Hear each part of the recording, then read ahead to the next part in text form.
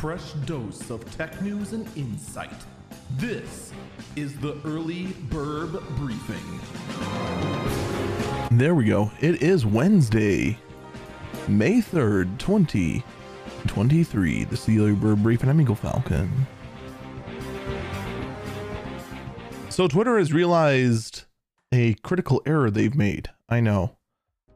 I'm stunned they made an error too. But hear me out for a second. There is a clear problem that was found.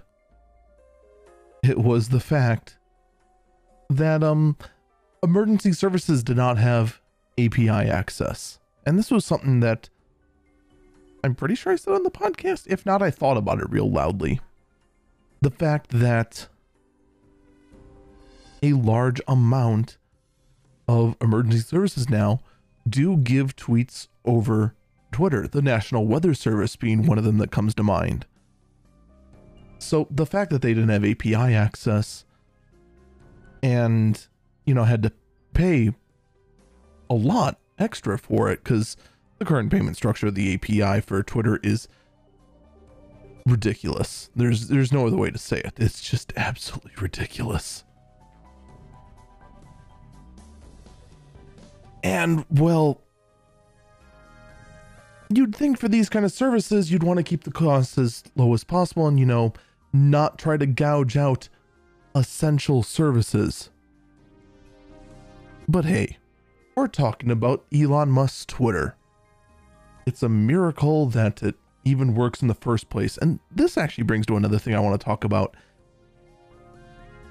And that is the fact that Twitter has eliminated a lot of their staff, all right? That's no secret, right?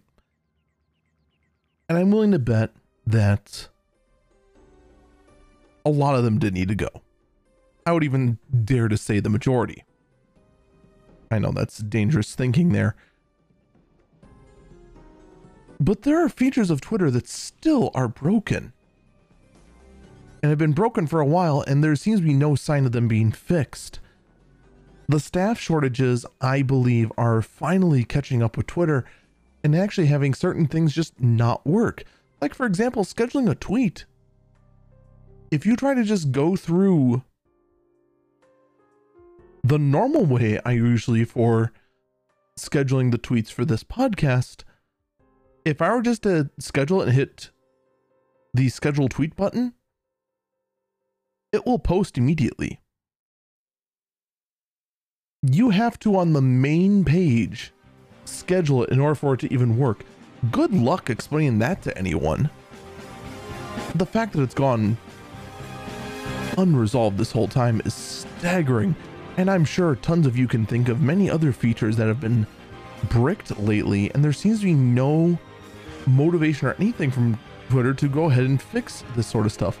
How long until the site feels like a glitchy mess just to operate? A lot more focus needs to be put into just making sure updates don't absolutely ruin Twitter.